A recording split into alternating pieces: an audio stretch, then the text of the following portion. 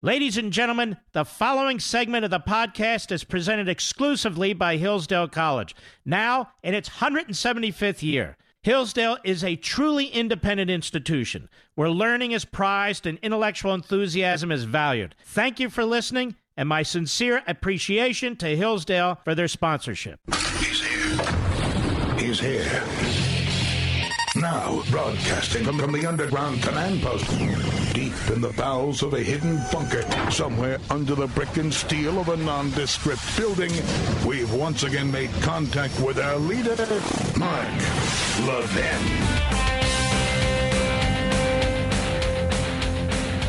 Hello, everybody. Mark Levin here. Our number, 877-381-3811, 877-381-3811. Matt Gaetz, Republican, Florida, will be on the program at the bottom of the hour, this hour.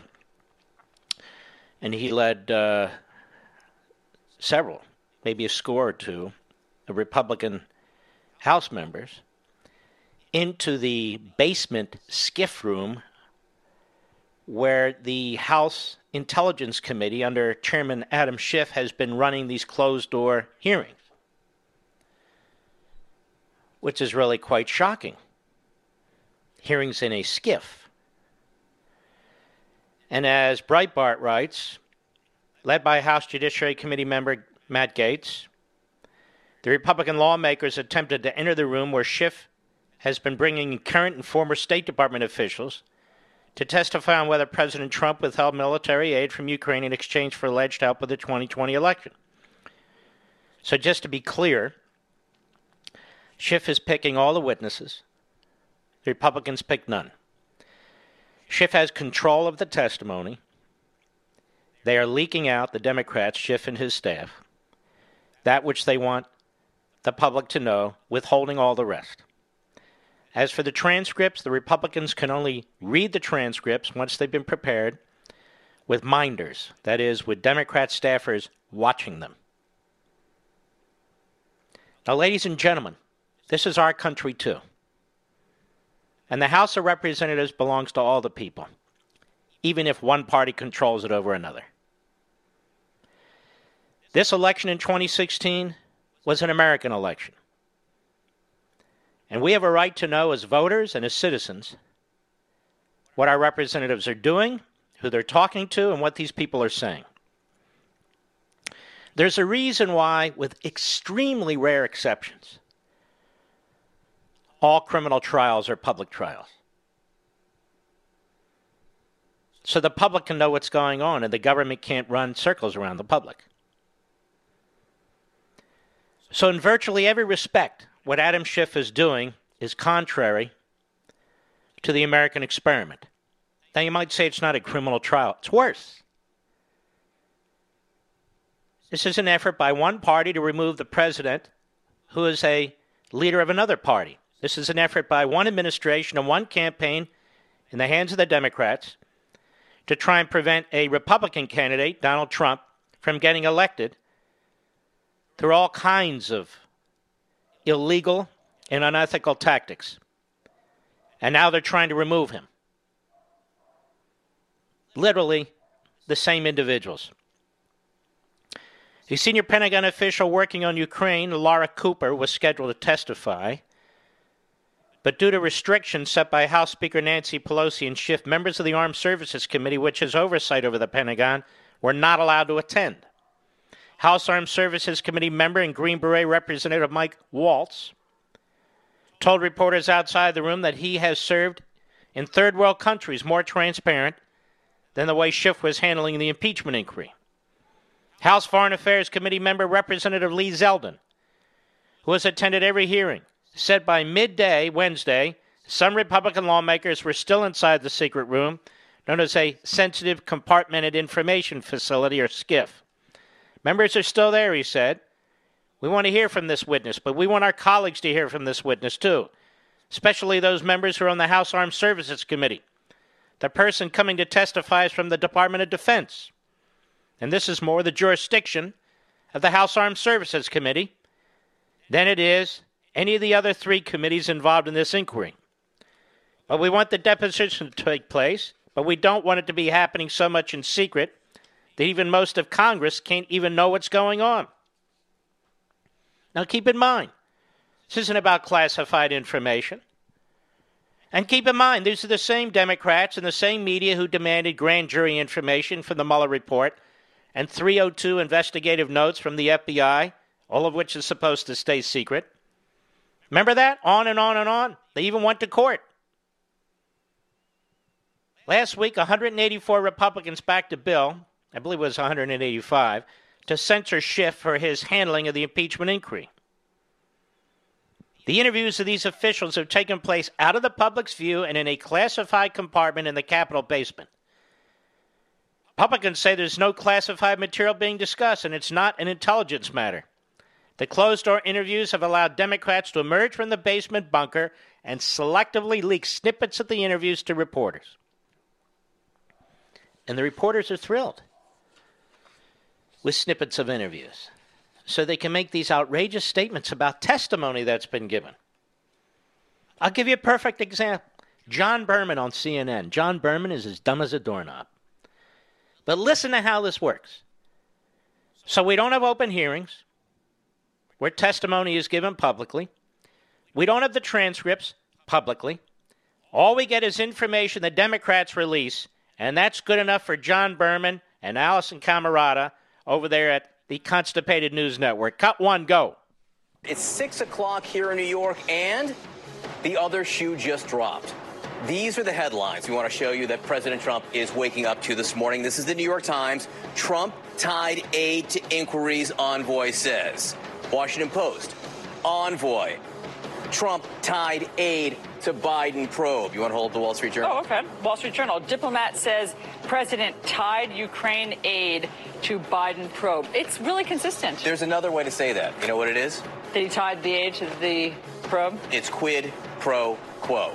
The other way to say that is quid pro quo. These are supposed to be journalists. Then there's Dan Abrams, ABC's legal analyst, who is the founder of Mediaite, a left-wing kook site, whose sister was appointed to a federal judgeship by Barack Obama, and whose brother-in-law, married to the sister, served on Mueller's team. So he's a very objective journalist. Here's what he said about this on Good Morning America today in a discussion with Stephanopoulos. Cut two, go. Clearly, this testimony, the most significant incident yet in this impeachment inquiry. Absolutely. And you can't view it in a vacuum, right? The administration would like you to say, well, you can't believe this guy. This guy's an outlier. The problem is that his testimony is entirely consistent with both the transcript of the phone call that's come out and the text messages amongst the diplomats. And the admission from Mick Mulvaney last week. And Mick Mulvaney as well. So you have to take it together. I mean, in a typical trial, right, defense attorneys will try to get people to isolate a single piece of evidence, and they'll say to the jury, you're not going to convict on that piece of evidence, are you? That's not enough to prove. No, just stop.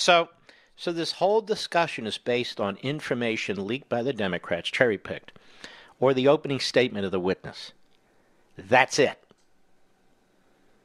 That's it. And it goes on and on and on between Stephanopoulos and Abrams. First of all, there can't be a quid pro quo for a number of reasons.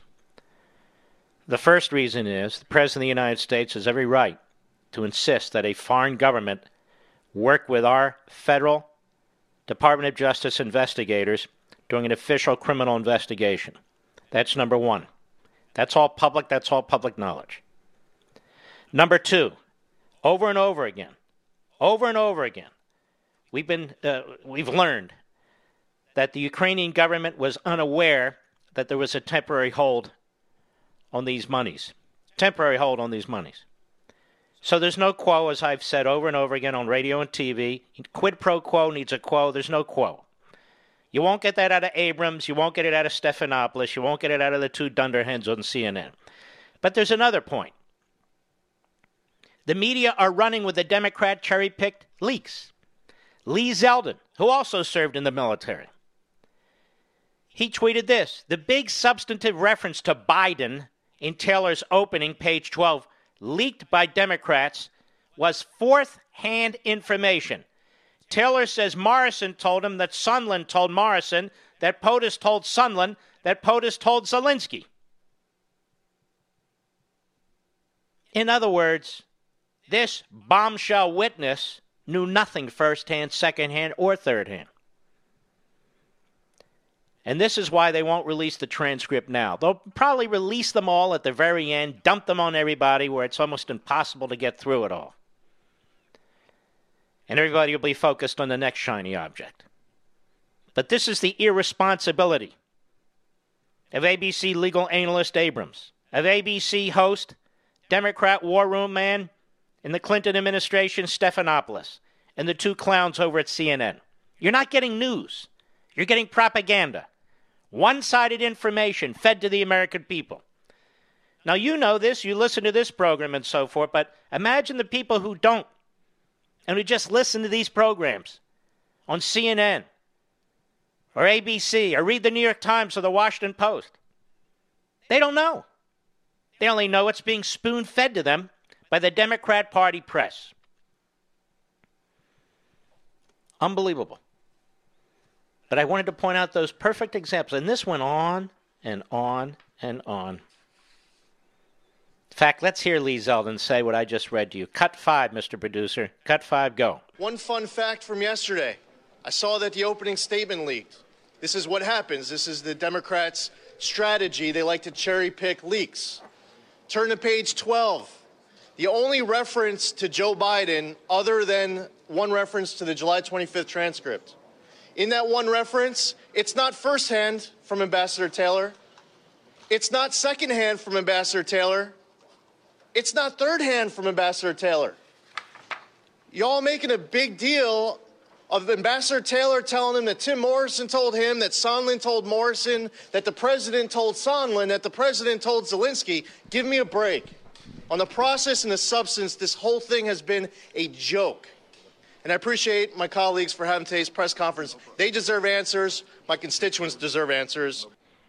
And Matt Gaetz, today before the Republicans went into this secure room where they're holding these secret hearings, said the following. Cut 4, go. I'm gathered here with dozens of my congressional colleagues underground in the basement of the Capitol, because if behind those doors they intend to overturn the results of an American presidential election, we want to know what's going on. And it's only reasonable that we would have questions, because so far, Adam Schiff's impeachment inquiry has been marked by secret interviews, selective leaks, weird theatrical performances of transcripts that never happened, and lies about contacts with a whistleblower. And so I'm going to have a few of my colleagues give remarks, and then we're going to try to go in there and we're going to try to figure out what's going on behalf of the millions of Americans that we represent that want to see this Congress working for them and not obsessed with attacking a president who we believe has not done anything to deserve impeachment. And then Steve Scalise, the number 2 Republican in the House of Representatives, who's doing a hell of a good job, I might add. Cut 6, go. What is Adam Schiff trying to hide? I think that's a question so many people have, so many of my colleagues have, so many people in the press should have, is through those hidden closed doors over there, Adam Schiff is trying to impeach a president of the United States behind closed doors, literally trying to overturn the results of the 2016 election a year before Americans get to go to the polls to decide who's going to be the president. And frankly, it should be the people of this country who decide who's going to be the president, not Nancy Pelosi and not Adam Schiff in secret behind closed doors. The fact that Adam Schiff won't even let the press in, you can't even go in and see what's going on in that room. Voting members of Congress are being denied access from being able to see what's happening behind these closed doors where they're trying to impeach the President of the United States with a one-sided set of rules. They call the witnesses. They don't let anybody else call the witnesses. They don't even let the President's legal counsel question people who are making baseless allegations.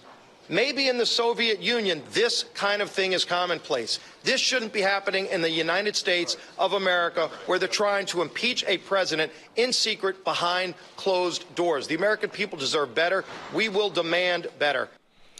Where are the press associations that usually come out and demand transparency and demand access to information? Where are the complaints from the newsrooms all across the country? The New York Times and the Washington Post and all the rest of them.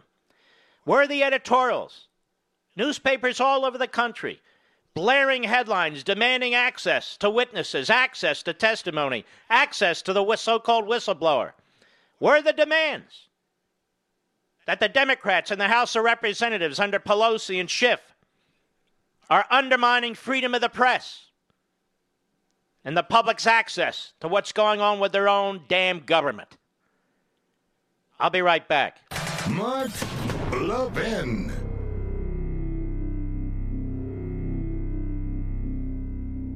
Since its founding in 1844, Hillsdale College has provided students with sound learning of the kind essential to preserving our civil and religious liberty. Now, I want to tell you about Imprimis, the free monthly speech digest of Hillsdale College. Imprimis is dedicated to educating citizens and promoting civil and religious liberty by covering important cultural, economic, political, and educational issues. First published in 1972, Imprimis is one of America's most widely read publications in support of liberty, with more subscribers, 3.9 million, than the Wall Street Journal and the New York Times. And recent Imprimis publications have addressed issues like free speech, the regulation of big tech, mental illness, and the American medical insurance system. And because America's founding principles are so important, Hillsdale offers Imprimis absolutely free of charge to anyone who requests it. That's right, you can subscribe to Imprimis for free. Here's what I want you to do. I want you to visit imprimis.hillsdale.edu for your free subscription. That's Imprimis, IMPRIMIS.hillsdale.edu. Welcome to Hillsdale.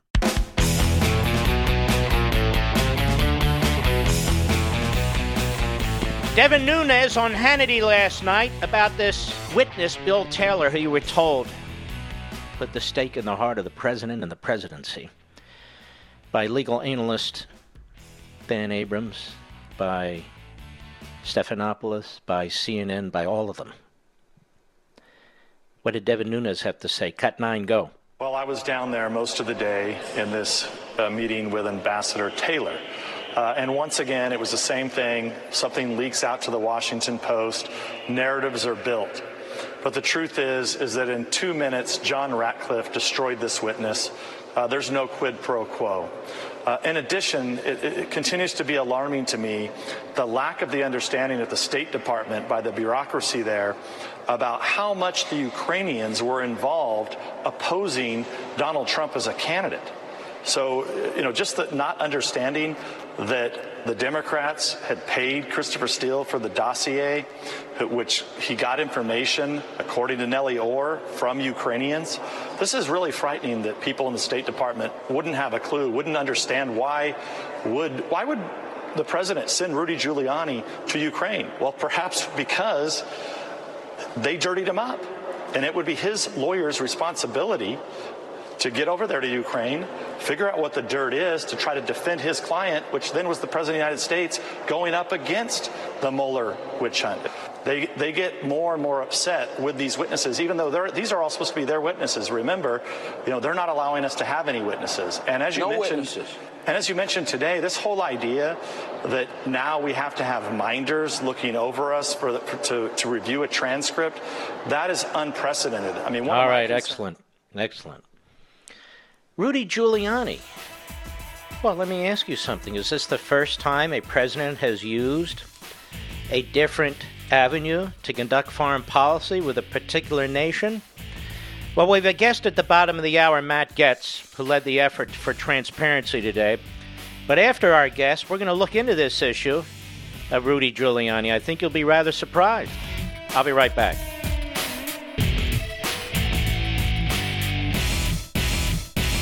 You hear me talk about Hillsdale College a lot, about its rigorous classical liberal arts curriculum, about its exceptionally bright and patriotic students. 175 years ago, Hillsdale College was founded with a mission defined by 4 enduring purposes: learning, character, faith, and freedom. While many institutions have lost their way, Hillsdale College maintains an unwavering commitment to learning, character, faith, and freedom. I've also talked about the great Dr. Larry Arnn, the president of Hillsdale College. It's one of the finest Americans I've ever known. And he explains that these four purposes, learning, character, faith, and freedom, remain inseparable in the activity of education at Hillsdale College. He says, learning is difficult and takes more than talent. It takes hard work, which requires character. Freedom is essential for learning, but it is fragile and constantly under threat, so its principles must be studied by all for the sake of its defense. At Hillsdale, faith and learning are integrated toward God because He is the first authority.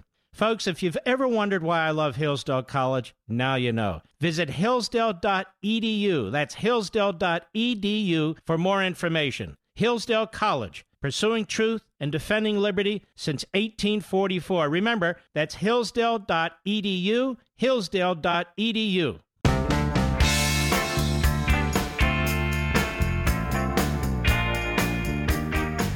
The Mark Levin Show, where the Reagan Coalition meets every day.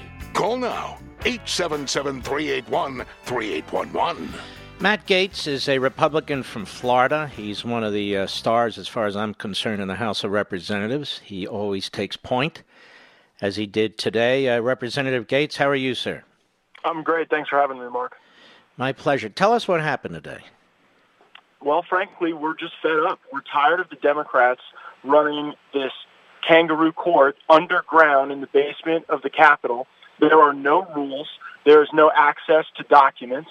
They change the rules as they go along. And Adam Schiff is one of only 435 members of Congress, and yet he thinks he can hold all the information, selectively leak stuff, lie about his contacts with whistleblowers, theatrically perform in committee transcripts that are fake, that didn't happen, and that Republicans are just going to sit and watch the world go by. And frankly, there are too many people on the right that for a political generation have believed that you can apply the Marquis of Queensberry rules of engagement when you're fighting a rabid, angry pack of hyenas. But I don't think that way. I think that if they are going to be acting in a lawless fashion to overturn the results of a presidential election, that members of Congress representing millions of Americans collectively ought to show up, we ought to be counted, and we ought to actually earn our paychecks and fight for our constituents. Mm-hmm.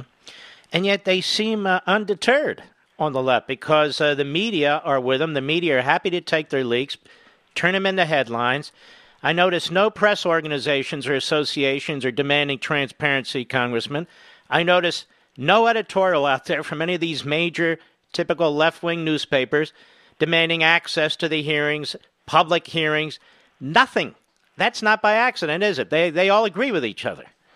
Well, the corporate media knows that if there is a full exposure of this just absolutely foolish impeachment inquiry, that it will not stand, that the American people will turn on the political left, and then they would have to clutch their pearls and gasp in their wokeness about how they contributed to the re-election of Donald Trump.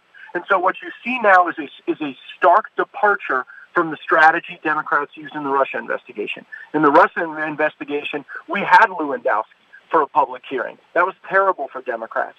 We had Robert Mueller come and explain the elements of his report that he could remember, and that was a total dud for them. And so now they're shifting gears. They're going away from these public hearings where Jim Jordan and John Ratcliffe and Mark Meadows and I can effectively make the case for the president, and they're trying to selectively leak out information and then have that information glorified by the left-wing media without the scrutiny and the honesty of cross-examination, thorough review, analysis against documents and timelines, the normal due process stuff that used to unite all of us.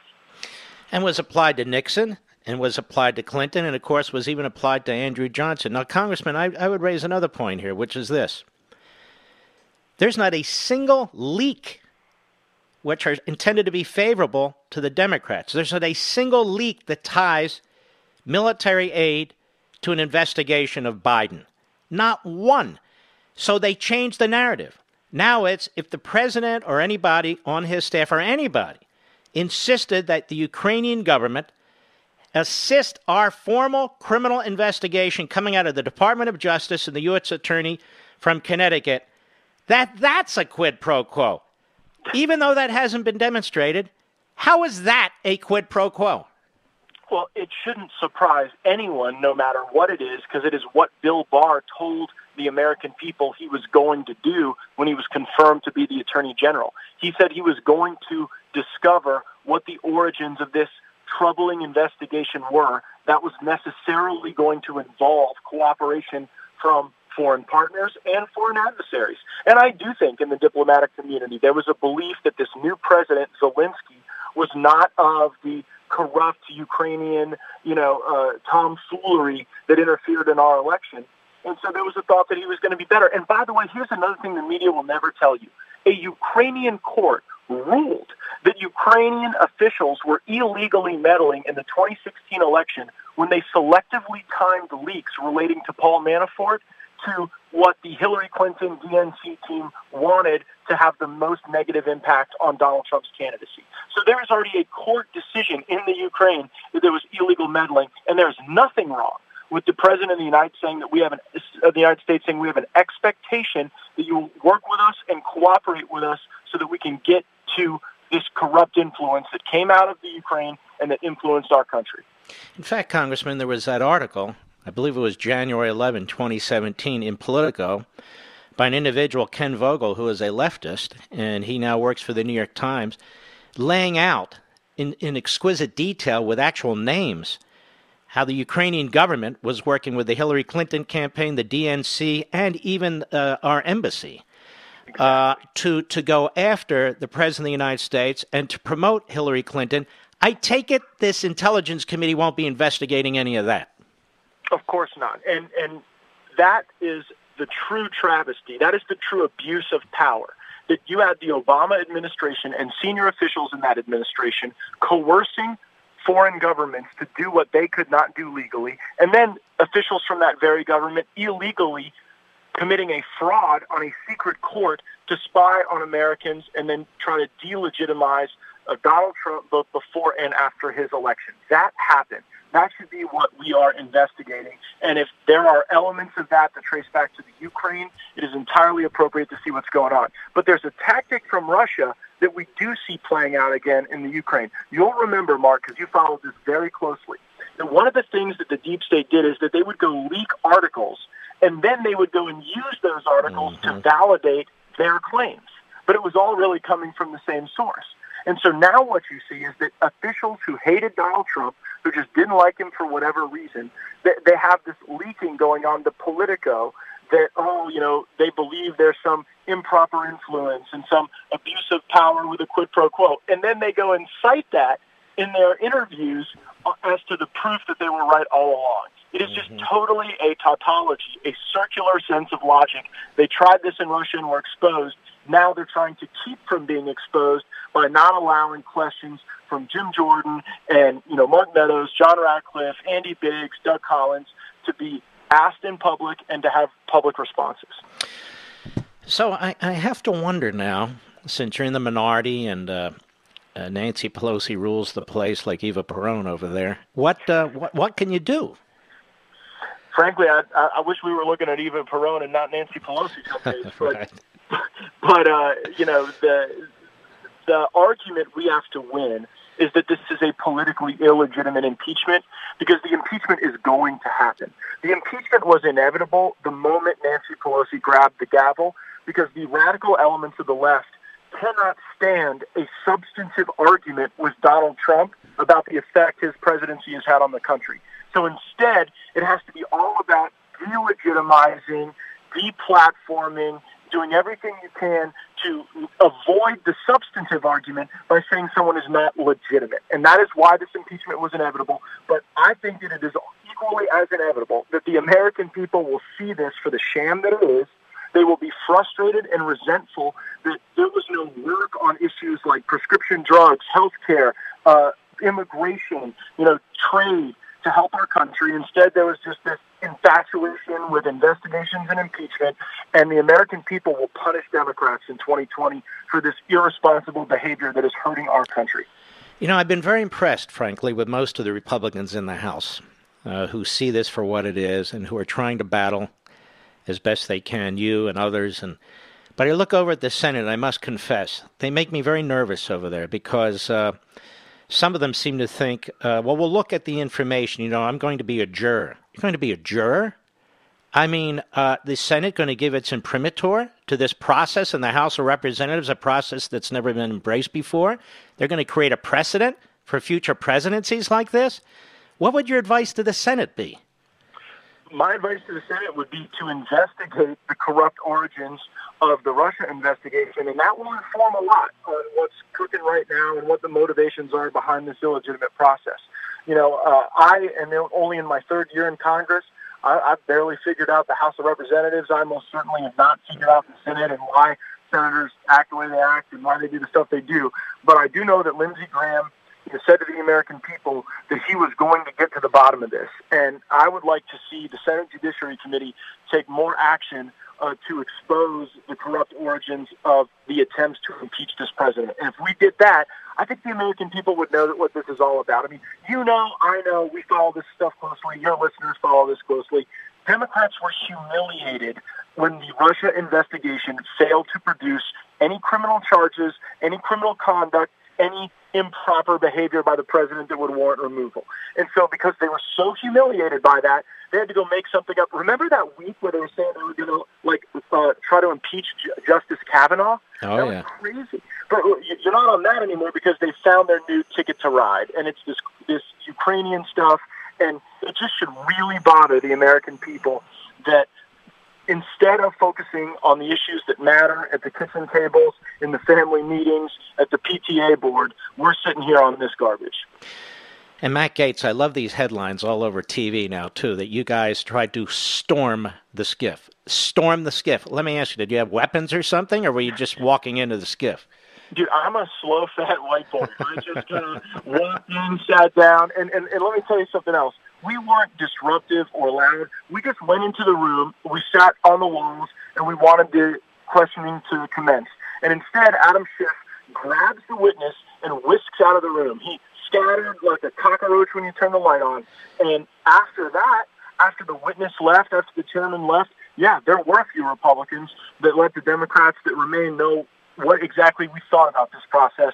And I think as colleagues, we should have the right to have that type of a candid discussion directly. Final question. Can you imagine if the shoe were on the other foot, if this had been Obama and a bunch of Republicans were conducting themselves this way? How do you think it would be covered?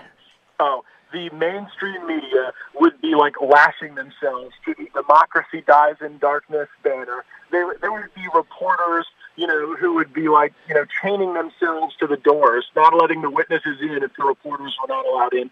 But anything, that tries to make the president look bad or cast him in a bad light, the sad thing is the mainstream media in this town, they start salivating for that stuff like a Rottweiler waiting for a T-bone. And it's a sad thing for our country that they're willing to be so dishonest, but that's why platforms like yours are so important, because we can directly tell the American people what's really going on. Matt Gaetz, you're doing a great job. Please pass the word on. Keep it up, and thank you very much. Thank you, Mark. All right, take care of yourself. Well, there you are. That's exactly what's taking place. We'll be right back. Mark Levin.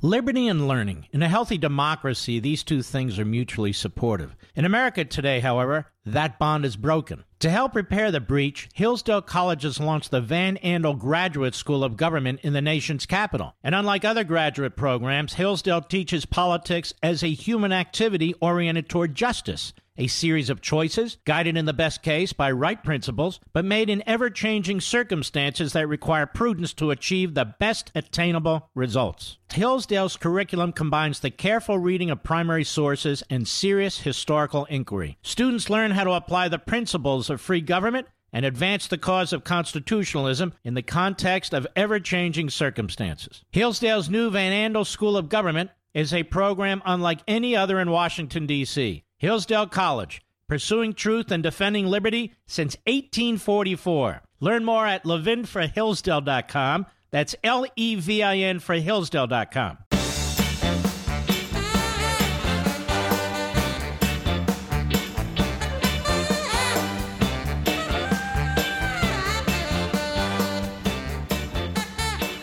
We're going to go a little bit out of order, but next hour I want to talk about something that's important in all this because they keep attacking Rudy Giuliani. I'm no special pleader for any of these folks, but what's fair is fair. And this witness, Taylor, who's obviously a bureaucratic hack, and you'll learn more about him, again, thanks to our friend Aaron Klein at Breitbart next hour. But he's talking about irregular channels for communication. In other words, the president decided to go around the State Department, and that has these bureaucrats at the State Department very, very upset. Backdoor and secret and shadow undertakings. Is this the first president to do that? What about Washington? What about Franklin Roosevelt? And so many others. What about Woodrow Wilson? And there are others. Yes, and we'll talk about them.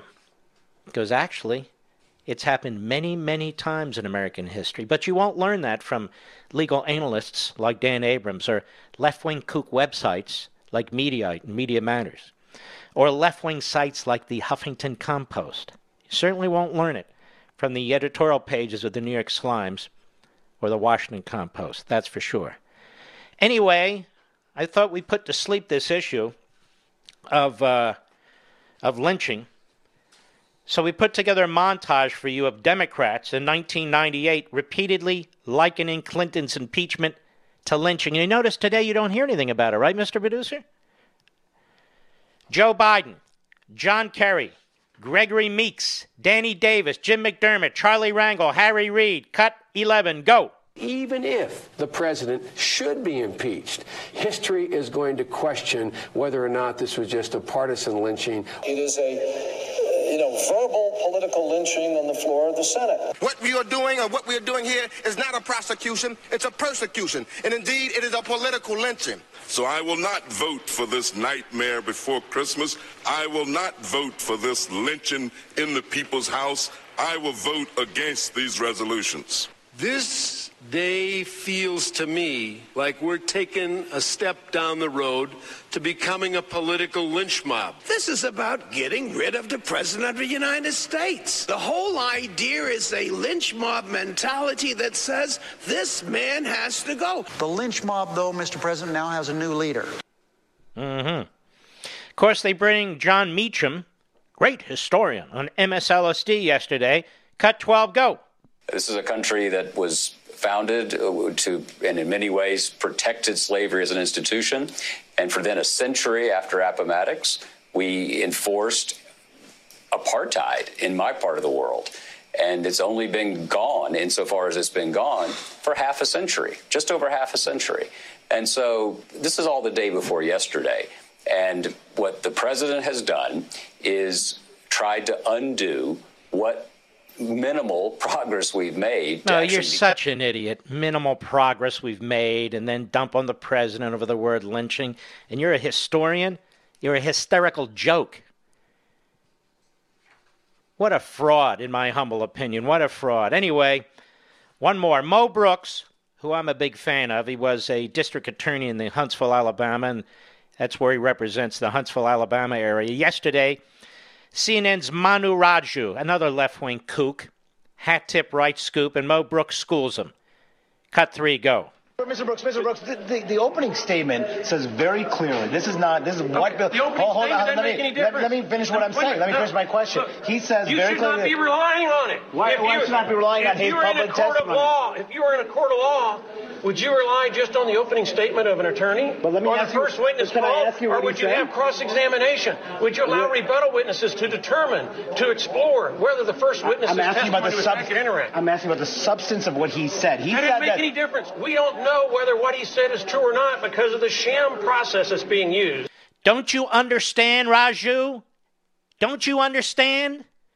You wouldn't tolerate this if a terrorist was on trial or a mass murderer was on trial. You wouldn't tolerate it at all. And yet there you are being food-fed, spoon-fed, little pieces of information out of the guy's statement and so forth.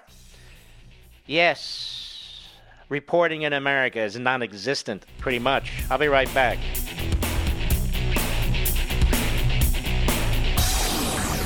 From the Westwood One Podcast Network. He's is here. Now, broadcasting from the underground command post, deep in the bowels of a hidden bunker, somewhere under the brick and steel of a nondescript building, we've once again made contact with our leader, Mark Levin. Hello, everybody. Mark Levin here. Our number, 877-381-3811, 877-381-3811. A letter was just fired off to Adam Schiff by Jim Jordan, ranking member of the Committee on Oversight and Reform, Michael McCall, ranking member, Committee on Foreign Affairs, Devin Nunes, ranking member, Permanent Select Committee on Intelligence. They fired a letter off to Adam Smith as follows. We are surprised by your announcement that the committees will not receive testimony from the anonymous intelligence community employee whose complaint initiated the so-called impeachment inquiry. You had earlier committed that the employee would provide unfiltered testimony very soon, quote unquote, only to reverse course following revelations that the employee had a bias against President Donald Trump and that you had received a secret early account of the allegations. As the so-called impeachment inquiry gathers information that contradicts the employee's allegations, we ask that you arrange for the committees to receive public testimony from the employee and all individuals he or she relied upon in formulating the complaint. On August 12, 2019, an employee submitted a complaint accusing President Trump of, quote, using the power of his office to solicit interference from a foreign country in the 2020 U.S. election, unquote. Although the employee acknowledged that he was not a direct witness to most of the events described, quote unquote, the employee made several serious allegations. That President Trump sought to pressure Ukrainian President Zelensky to take actions to help the president's 2020 re-election bid. That Ambassador Kurt Volker and Ambassador Gordon Sondland were sent to Ukraine to, quote, provide advice about how to navigate the demands that the president had made of Zelensky. That Ambassador Volker and Ambassador Sondland had spoken with Mr. Giuliani in an attempt to contain the damage to U.S. national security. That a meeting or phone call between President Trump and Zelensky would depend on whether Zelensky showed willingness to play ball on investigations. And that President Trump instructed Vice President Pence to cancel his planned travel to Ukraine to attend Zelensky's inauguration. On September 24th, 2019, in response to the employee's complaint and before the House had obtained any direct evidence, Speaker Pelosi unilaterally announced the House would initiate an inquiry into impeaching President Trump. Since then, the committees have obtained information that contradicts the employee's assertions. The transcript of President Trump's phone call with Zelensky, which President Trump declassified and released the day after Speaker Pelosi's announcement, contains no reference to the 2020 presidential election. President Zelensky has said publicly and repeatedly that he felt no pressure and there were no conditions imposed by President Trump. In addition, several witnesses have offered closed-door testimony in this so-called impeachment inquiry that rebuts the central assertion of the anonymous employee's complaint, including the specific allegations listed above. In light of these inconsistencies between facts, as alleged by the employee, and information obtained during the so-called impeachment inquiry, the committees ought to fully assess the sources and credibility of the employee, because Speaker Pelosi's unilateral impeachment inquiry has not provided us with co-equal subpoena power, as has been the bipartisan precedent in modern impeachment inquiries. We expect you to arrange for the committees to receive the testimony of the employees and all individuals he or she relied upon in formulating the August 12th complaint.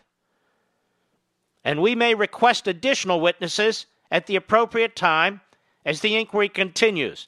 Your failure to arrange for the committees to receive this testimony shall constitute evidence of your denial of fundamental fairness and due process.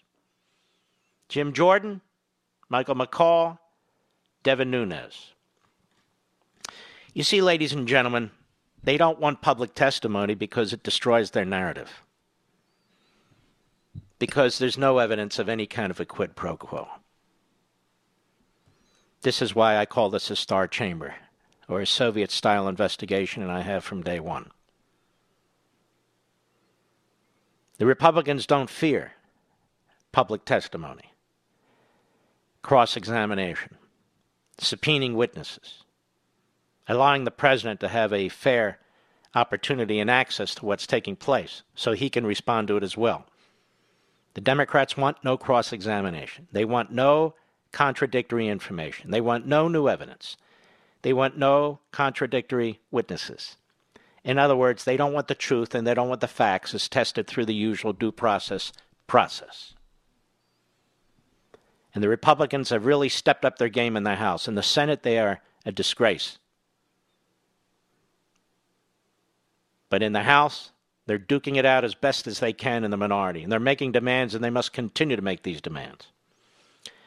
And throughout all this, they're exposing the Democrats, they're exposing the media, and they're exposing some of these witnesses for the bureaucrat anti-Trumpers that they are. Some of them. For instance, this guy Taylor, U.S. ambassador to Ukraine, Bill Taylor, we're told he had been a Bush appointee, and he had gone to West Point. Ladies and gentlemen, let me tell you about Bush appointees and Reagan appointees and Clinton appointees. The vast majority of these ambassador positions are held by longtime State Department civil servants. A small percentage of them are held by appointees, political appointees of a president. The media know this. They've been around Washington, D.C. a hell of a long time. U.S. ambassador, this is Aaron Klein at Breitbart, which is doing a hell of a better job of reporting the news than the New York Times and the Washington Post, I can tell you that. U.S. Ambassador to Ukraine Bill Taylor, who provided key testimony to the Democrats' controversial impeachment inquiry, has evidenced a close relationship with the Atlantic Council think tank, even writing Ukraine policy pieces with the organization's director and analysis articles published by the council. So you'll say, what's the big deal? Well, listen up. The Atlantic Council is funded by and works in partnership with Burisma, the natural gas company at the center of allegations regarding Joe Biden and his son Hunter Biden. This is by Aaron Klein. In addition to a direct relationship with the Atlantic Council, this ambassador, former Ambassador Taylor, for the last 9 years, has also served as a senior advisor to the U.S.-Ukraine Business Council, which has co-hosted events with the Atlantic Council and has participated in events co-hosted jointly by the Atlantic Council and Burisma. Another senior advisor to the U.S.-Ukraine Business Council, USUBC, is David Kramer, a longtime advisor to the late Senator John McCain. Kramer played a central role in disseminating the anti-Trump dossier to the news media and Obama administration. Taylor participated in events and initiatives organized by Kramer. The links may be particularly instructive after Breitbart News reported that itinerary for a trip to Ukraine in August, just a few months ago, by the Burisma-funded Atlantic Council for 10 congressional aides, reveals that a staffer on Representative Adam Schiff's House Permanent Select Committee on Intelligence held a meeting during the trip with Taylor. The pre-planned trip took place after the so-called whistleblower officially filed his August 12 complaint and reportedly after a Schiff aide was contacted by the so-called whistleblower. This is why they don't want cross-examination, because then you can ask Taylor about any connections to the Atlantic Council or Burisma, any connections with any Schiff aide, any meetings he had with any Schiff aide. This is why they don't want public hearings. Multiple U.S. media outlets yesterday obtained Taylor's full opening statement to the House Intelligence Oversight Foreign Affairs Committees. That means Schiff leaked it. In the leaked pre-written full opening statement, Taylor alluded to work he said he did for a small Ukrainian non-government organization, but he omitted the name of the organization. In the intervening 10 years, I have stayed engaged with Ukraine, he wrote, visiting frequently since 2013 as a board member of a small Ukrainian non-governmental organization supporting good governance and reform, he said. The name of that organization is the U.S.-Ukraine Business Council, where Taylor served for 9 years as senior advisor. That group has co-hosted or participated in scores of events with the Atlantic Council. Taylor has also authored numerous analysis pieces published by the Atlantic Council itself, and has co-authored op-eds written together with the Atlantic Council's director. Burisma is a key financial backer of the Atlantic Council. In 2017, Burisma and the Atlantic Council signed a cooperative agreement to develop transatlantic programs with Burisma's financial support, reportedly to focus on European and international energy security. Burisma specifically finances the Atlantic Council's Eurasia Center. And it goes on.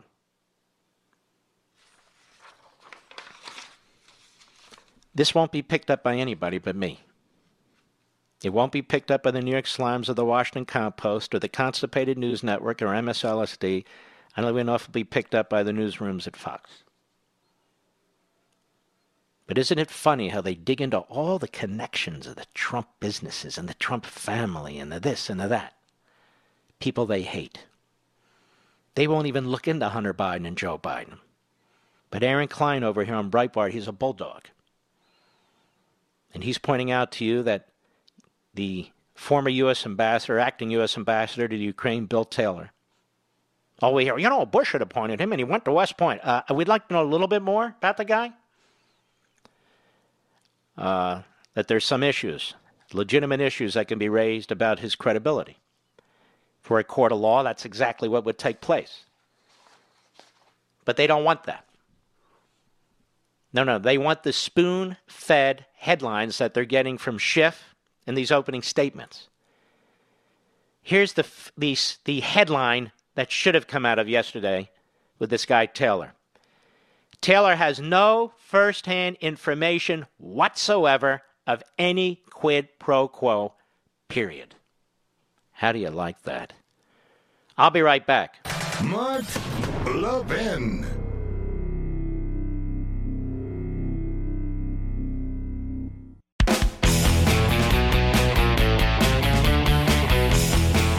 Stick with me throughout all this, folks.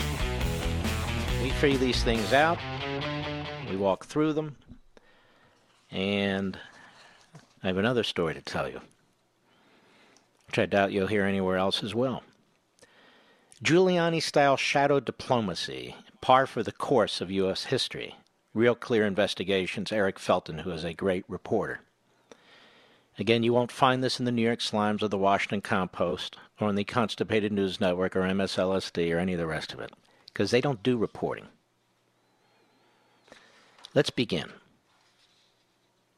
Rudolph Giuliani didn't hide the fact that he was investigating whether Ukraine interfered in the 2016 U.S. presidential race. Yet most media have treated Giuliani's efforts as sneaky and suspect because he acted at the personal behest of the president and not as an official representative of the bureaucracy.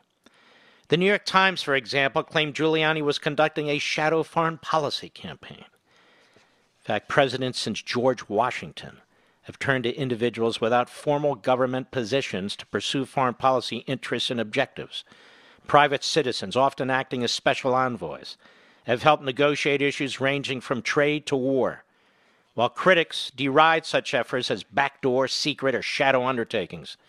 Many presidents have found it useful to dispatch people they trust, who can think and operate outside the constraints of official channels in handling delicate matters. And by the way, this is one of the reasons you're seeing a conga line of State Department officials, Obama holdovers, bureaucrats, because they're very unhappy with this president's policies and with Giuliani.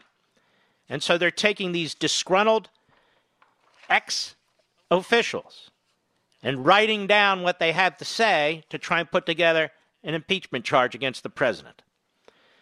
Private representatives were essential in the early days of the Republic, in part because the federal government was small.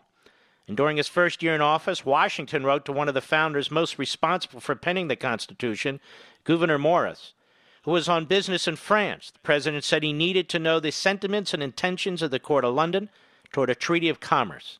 Washington was looking for someone who could act with subtlety. It appears to me most expedient to have these inquiries made informally by a private agent. Washington told Morris he looked forward to the result of your agency. Franklin Roosevelt called Kitchen Cabinet Advisor Harry Hopkins the perfect ambassador for my purposes after sending Hopkins on wartime missions to Great Britain and the Soviet Union. Quote, he doesn't even know the meaning of the word protocol, FDR added. When he sees a piece of red tape, he just pulls out that old garden shears of his and snips it. In modern times, Jesse Jackson pursued freelance foreign policy for decades before President Clinton made him special envoy for the promotion of democracy in Africa. Armand Hammer used his far-flung business interests to facilitate his, quote, citizen diplomacy. Although Hammer was particularly solicitous of the Soviet Union, presidents, including Nixon and Reagan, tolerated, or more than tolerated, his personal diplomacy. Reagan once wrote Hammer, I value your insights on our policy toward the Soviet Union. Clinton turned to Congressman Bill Richardson to be his informal undersecretary for thugs, as Richardson jokingly referred to himself, negotiating with dictators in places such as Iraq, Cuba, North Korea, and Haiti. By the 20th century, presidents had far more institutional assets to rely on, but continued to look to independent diplomats to pursue their policies. During the early days of World War I, before America's entry into the conflict in Europe, President Wilson was at odds with his Secretary of State, William Jennings Bryan. Wilson and his top diplomat disagreed about what a policy of neutrality entailed. When a German U-boat sank the Lusitania, Bryant resigned over the president's response. Wilson's thinking, however, was in sync with that of Texas businessman Edward House, a friend and advisor who was so close that they had their own telegraph code. You're the only one in the world to whom I can open my mind freely, Wilson told House. In both 1915 and 1916, Wilson sent House to Britain, Germany, France on peacekeeping missions. And after the armistice, he had a more formal role as a U.S. delegate at the talks that led to the Treaty of Versailles. The next president would also rely on an informal diplomat. Republicans were split after the war between internationalists and those who would keep America out of the European entanglements. Warren Harding faced a Congress of his own party, but which largely opposed sending ambassadors who would get the U.S. mired in negotiations over such things as war reparations. Throughout the 20s, Republican presidents would avoid conflict with Republican lawmakers by relying on freelancers. Among them was James A. Logan. Remember the Logan Act? According to historian John Carroll, it was Logan and unofficial diplomats like him who made it possible for the United States to carry out a constructive foreign policy of involvement in European affairs during the 1920s. Carroll argues this arrangement wasn't just expedient, but had advantages over the stiff traditions of the striped trouser crowd. In general, Logan, not restrained by the usual diplomatic protocol, won the confidence of European as well as American leaders through his forthright and candid reports and conversations. Now, after the break, I want to read you a little bit more because it comes up to modern times. In other words, folks, where they attack this president and they say he's doing things that are outrageous, that are unconstitutional, irregular, if you will. The fact of the matter is, in this regard, he's done no such thing. He's done no such thing. As a matter of fact, like so many presidents before him, he's relying, in this case, on Rudy Giuliani to help get him the truth and the facts, to try and get around a State Department that did, in fact, collude with, among others, Russia and Ukraine. I'll be right back.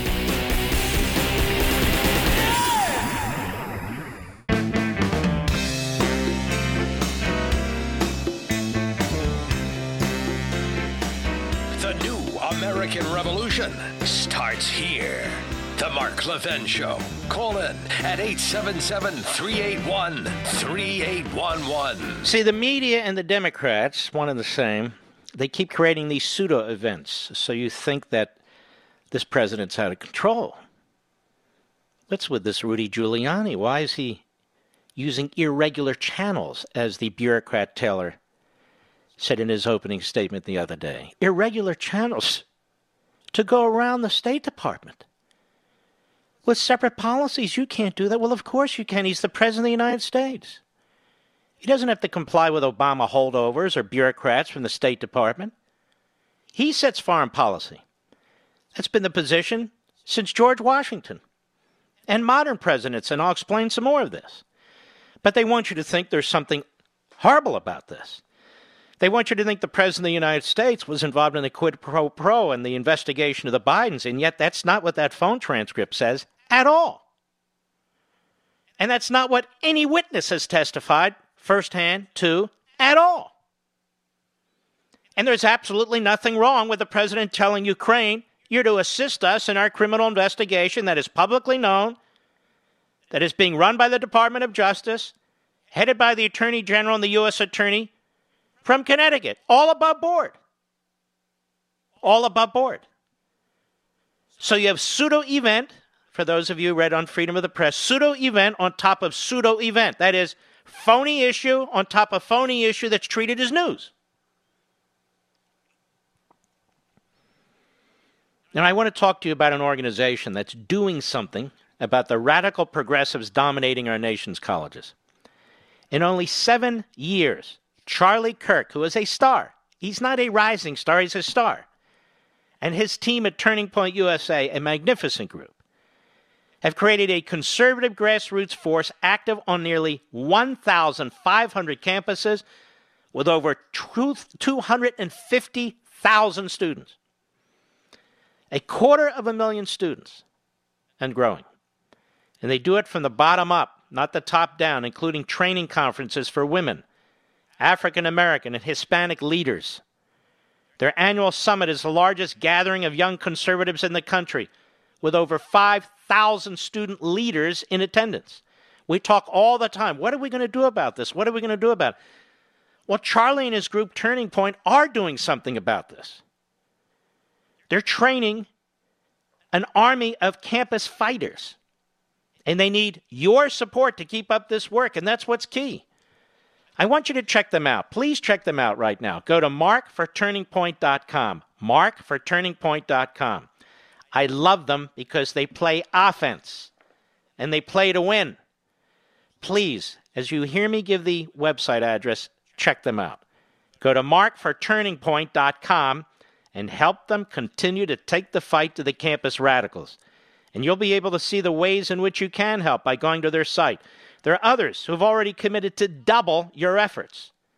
That's right. Your support will be doubled. Please go to markforturningpoint.com right now. Markforturningpoint.com. That's markforturningpoint.com. Mark, what can we do about these things? I'm telling you. Go to markforturningpoint.com and check it out. All right. Rudy Giuliani. I'm probably the only person in America coming to his defense, aren't I, Mr. Producer? And not because I know him. I think I met him once in my life. I respect him. I admire a lot of what he's done.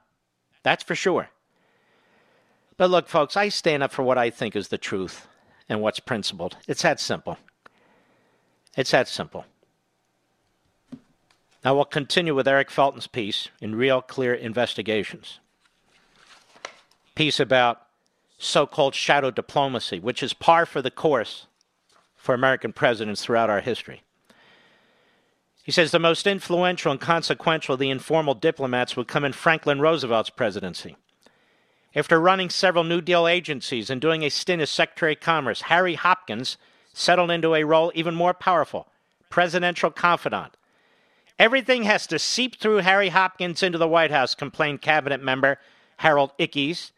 It is bad for the country to get the impression that any one person, no matter how strong and able he may be, is sharing in the president's counsels to the exclusion of all others, and perhaps influencing his judgment unduly, he said. Hopkins may have been the back door to the White House, but he occupied even more prestigious real estate by actually living in the White House, the halls of which he would stroll in a silk robe. Hopkins had been in charge of various alphabet soup agencies during the New Deal, including the WPA.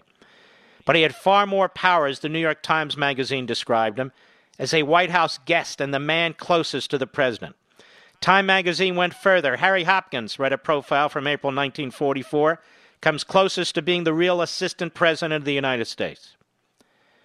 Now, personal envoys who aren't official diplomats have always rankled the Department of State, which sees itself as holding a monopoly on forming foreign policy and negotiating to secure American interests, even if its workings aren't completely transparent, as was Secretary of State Hillary Clinton's private email setup, to take a recent notable example. Foggy Bottom doesn't view its role as simply fulfilling the president's druthers, which can be frustrating for a president. So it's no surprise that President Trump might feel the need to do an end run around state, a department he trusts perhaps even less than it trusts him. But even a president as responsible for creating Washington bureaucracies as FDR felt the need to go around his officials. In a 2015 biography of Hopkins, Christopher O'Sullivan wrote that by sending Hopkins to meet with Joseph Stalin in 1941, FDR would bypass the State Department with its anti-Soviet officials, whom Hopkins deemed too consumed with their ideological hostility to the USSR to focus on the larger goal of defeating Hitler. Was that a good idea? Perhaps not. If Hopkins was the communist sympathizer, dupe, or even Soviet agent he's variously been alleged to have been. Hopkins was also accused of using his relationship with the president as a vehicle for collecting boodle abroad. Booty, it should say. It was widely reported that the Brit in charge of war material had given Hopkins' wife, Louise, an emerald necklace worth $500,000. She denied it, which did little to silence critics. Michigan Republican Roy O. Woodruff sneered that some people regarded as significant that Mrs. Hopkins specifically stipulated that Lord Beaverbrook had given her no emeralds, instead of making her denial cover diamonds, gems, or other gifts of great value. If Giuliani is accused of profiteering from his role as an independent envoy, he won't be the first. Even those with official diplomatic credentials can get outside of their lanes. Ronald Reagan named his friend William Wilson ambassador to the Vatican. But instead of focusing his official efforts on representing the U.S. before the Holy See, Wilson met at the QT with representatives of Libya. Secretary of State George Shultz was not happy with Wilson's independent initiative. Giuliani's freelancing has been characterized by many Republicans as an effort to get at the truth. Democrats and most media describe his actions differently, as, quote, unlawfully wielding political influence, a blatant conflict of multiple interests, representing not only the president but also clients with cases to plead before the Justice Department. Whether such conflicts are unlawful will perhaps be sorted out, but potential conflicts are a standard hazard of freelance diplomacy. An example that is both typical and extreme. In February 1978, President Carter sent not just a private envoy to Cuba, but one who had significant personal business interests in normalizing relations between Washington and Havana. The unofficial diplomat was Carter's old Georgia friend and booster, J. Paul Austin, the CEO of Coca-Cola. According to Back Channel to Cuba by William Leogrand and Peter Kornblau, Austin had already been to Havana in the summer of '77 when he met with Fidel Castro to discuss the possibility of opening a Coca-Cola bottling plant in Cuba, a literal instance of what was jokingly called Coca-Cola diplomacy. Before Austin returned to Cuba in 1978 on behalf of Carter, the president first sent him in 1977 on a mission to Egypt. There he acted as an unofficial presidential envoy, engaging in wide-ranging talks with Egyptian President Anwar Sadat. Carter used Austin in part because official government entities were busy trying to further their own policy agendas instead of promoting the president's goals. Austin's 1978 mission to Havana came amid Cuba's expansion of its influence in Africa. And it goes on. Now, prime liability found in a century of independent diplomacy, that is, maybe some of these guys overdo it, what a president gains in nimbleness and flexibility loses in organized, consistent policy. Perhaps some wrongdoing will be found to attach Giuliani in the Kiev controversy. But the bigger problem for the Trump administration is the president has had so little trust in his official advisors that he has had to turn to outside loyalists. So the real issue here, ladies and gentlemen, is the State Department. But of course, the Democrats love the State Department, because like so much of the rest of the bureaucracy, it is a breeding ground of leftists. It is a closed shop of leftists. It is a Democrat Party appeasement stronghold. And you can't rely on the State Department to get to the bottom of the Ukraine matter. If anything, from the leaks that we've seen, that's become apparent by the former ambassador to the Ukraine and the current acting ambassador to the Ukraine who just left, to the assistant to Pompeo, another long-time bureaucrat at the Department of State. None of them were going to implement the president's policy to get to the bottom of what happened in the 2016 campaign. Again, based on the leaks, all of them resent being told to find out what took place. Hence the president and Giuliani. Hence the Attorney General and the U.S. Attorney from Connecticut. All of whom trying to get to the bottom of what took place in the 2016 campaign. And according to the Democrats, that's a quid pro quo. It's all right when Mueller, his special counsel, spends $40 million chasing a false Russia collusion narrative.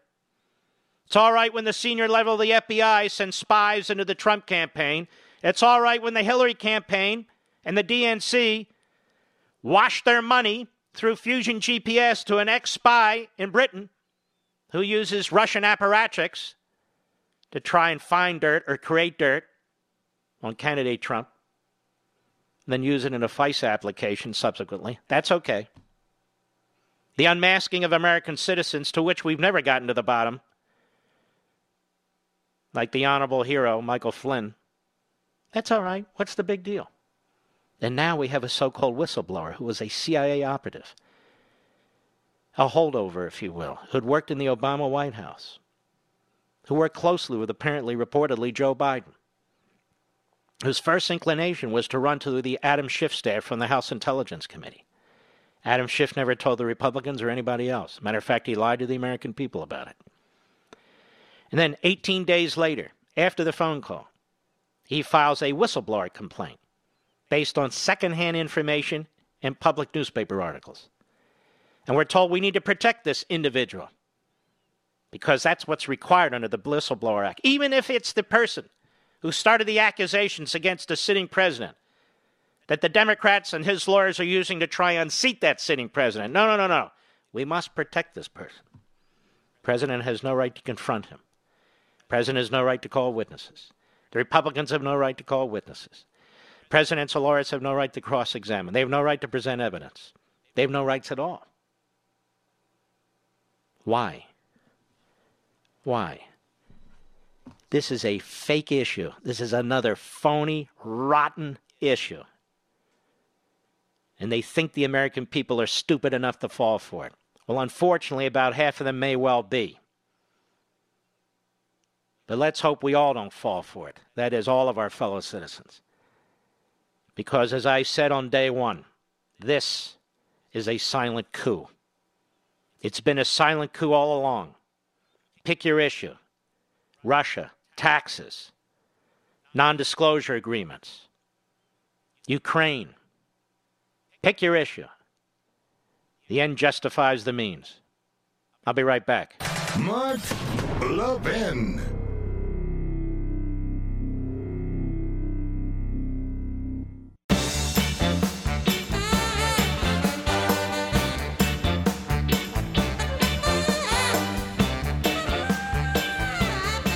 It's always my hope when I prepare for this program that you'll walk away from this program with more information than you had before. Not just a repetition of what others are probably saying. I can't hear what others are saying most of the time, but that's the goal. You now know that it's not irregular for a president to have a private citizen, a private attorney, a confidant assist him or her with foreign policy. There are many, many recent examples of this, too. And so there's nothing wrong with it. The problem is we have a State Department that is entrenched, that pushes its own foreign policy agenda.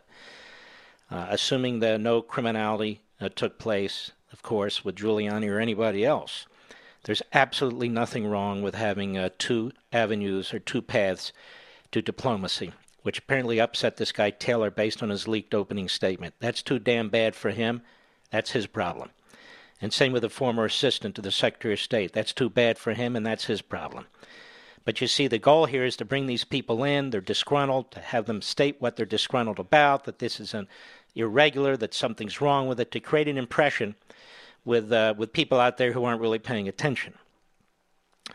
And that's what shifts up. You see, the Democrats basically believe the American people are stupid. And the reason they believe that is because most of their base is stupid. They respond to emotion. They respond to impossible policies and proposals.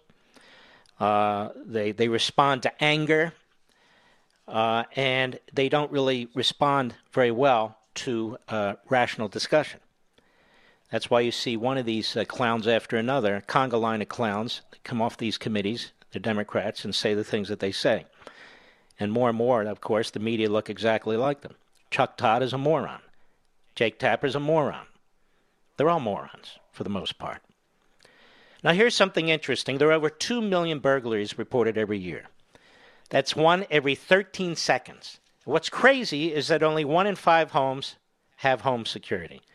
And I think a lot of the reason for that is most of these companies are very onerous. These long contracts with fine print and all the other requirements, they make it very difficult to get the proper security for your home. That's why Simply Safe is transforming home security by breaking down those barriers to get you the best, most reliable, and comprehensive protection available anywhere. Simply Safe protects every door, window, and room with 24/7 professional monitoring. And their police dispatch is up to 3.5 times faster because they use video verification. That is, there's no real false alarm issue here because they have the video. And Simply Safe has no contracts or hidden fees. The system is designed to blend right into your home. No wires, no drilling. It's easy to order, easy to set up, usually under an hour. Plus, prices are always fair and honest. Around-the-clock monitoring, just $15 a month. Please visit simplysafemark.com, simplysafemark.com, to get free shipping and a 60-day risk-free trial. You've got nothing to lose. Go now and be sure you go to simplysafemark.com because they know what you need. And I want them to know that I sent you. That's simplysafemark.com. All right, Mr. Producer, to whom shall I speak? Barry in Tennessee, XM Satellite, go. Hey, yeah, I got a question about Lindsey Graham. He's over the Judicial Committee, is that right, in the Senate? Judiciary, right. Can he call in these people that Schiff's calling in and question them? Yes, he can. So why ain't he doing it then? Well, he should, shouldn't he? Yeah, he should. Here's my theory is it's either one, he's in on all this, or two, he don't want to embarrass John McCain. I don't really think so. I think he's got a lot of weak people on that committee and weak people in the Senate, so that could be he's a little gun-shy. We'll see. I'll be right back. From the Westwood One Podcast Network. He's here. Now, broadcasting from the underground command post, deep in the bowels of a hidden bunker, somewhere under the brick and steel of a nondescript building, we've once again made contact with our leader, Mark Levin. Hello, everybody. Mark Levin here. Our number, 877-381-3811, 877-381-3811.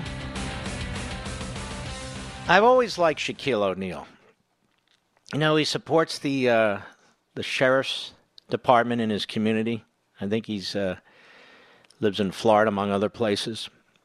I believe his father, not his biological father, but the father who raised him, I believe, has a military background. But he's always been patriotic. He's not one of these guys taking a knee or trashing the country. Doesn't mean you always agree with him. But he's always been sensible in that regard as far as I'm concerned. Again, don't always have to agree. That's not the point. He's just pro-American. And he was on TNT yesterday, and I saw this. I thought it was quite good. And he was debating mostly Charles Barkley, who I think sounds very foolish when it comes to this issue of China and the NBA. Very foolish. And he can be sharp, he can be funny, but he can be dumb too. And he was very dumb. That's just my humble opinion. Anyway, Shaq, what do you think about this? China and the GM of the Houston Rockets, Daryl Morey, and China's reaction and so forth. Cut 15, go. We as American people, we do a lot of business in China, and they know and understand our values, and we understand their values. And one of our best values here in America is free speech. We're allowed to say what we want to say, and we're allowed to speak up about injustices, and that's just how it goes. And if people don't understand that, that's something that they have to deal with. But, I just thought it was unfortunate for, both parties, and then you got people speaking when they don't know what they're talking about. But Daryl Morey was right. Whenever you see something wrong going on anywhere in the world, you should have the right to say that's not right, and that's what he did. But again, when it comes to business, sometimes you have to tiptoe around things. But again, they understand our values. We understand our values, and here we have the right to speak, especially with the social media. We're going to say whatever we want to say when we want to say it. Amen. Amen. They always talk about Barkley running for office. It's Shaq who ought to run for office. This is really, it's that simple. No, Mark, it's not. No, it's that simple. It really is. The inhumanity that's taking place in China, in this province where the NBA plays, as a matter of fact. Excuse me, I had a sneeze there. That, you just sometimes have to put business aside, and too many American corporations are caught up in this. And the other fella, unfortunately, I don't remember his name, he was quite good too. Who was speaking, the other former basketball player and analyst. He was very good as well, as far as these things go. I thought Barkley was terrible. He still doesn't get the point. There's a time and place for everything is basically his argument. No, sometimes there's not. And sometimes you need to say things in a way, in a place that's going to be heard. And that was the other analyst's point. That Morey actually said what he said because he wanted it to be heard. He wanted it to be read. And so that's, I think O'Neal makes a lot of sense here. Now we have Alexandria Ocasio-Cortez. I just don't see what people see in this individual. She's your typical left-wing kook in a college class who sits in the back row with their ruminations. And she attacks the news site Daily Caller. She attacks it as a white supremacist site. This is what I mean. She's just a dope. Nasty, hateful dope. And this is at the Mark Zuckerberg hearing. And by the way, I started watching and I had to shut it off. I'm not the greatest fan of these various social sites, but I'm not an enemy of them either. I think this is the way we get around much of the Democrat Party media, as a matter of fact. So you take the good, the bad, and the ugly, and that's just the way it is. But I don't think Zuckerberg deserves to be chewed up and spit out by Democrats and Republicans sitting in there. Who the hell do they think they are? They're federal politicians. It's just my opinion. I'm sure many of you disagree with me, but no. Who do they think they are? Think they can run everything? They can't run anything. They're running multi-trillion-dollar debt. A multi-trillion-dollar debt. Over $250 billion, including unfunded liabilities. They don't know how to run a damn thing. They don't even know how to run a hearing. But they know how to run something they didn't create, like Facebook. Say what you will about this guy Zuckerberg. I've never met him. I don't know him. I'm not part of the dinner crowd with him. None of this stuff. Doesn't matter to me. I'm just looking at it from the outside. This guy created something. Say what you want. Think what you want. But these hack politicians, all they create is debt. Anyway, here's Alexandria Ocasio-Cortez. Cut 16, go. Can you explain why you've named the Daily Caller, a publication well-documented with ties to white supremacists, as an official ties to? Can you tell me why you named the Daily Caller a well-documented with its ties to white supremacists as a fact checker for Facebook? Ties with white supremacists? That would be your party, pal. That would be the Democrat Party. That has a long history of promoting slavery and segregation and ties to the Klan and neo-Nazis and white supremacists. That's your party. And not just white supremacists either.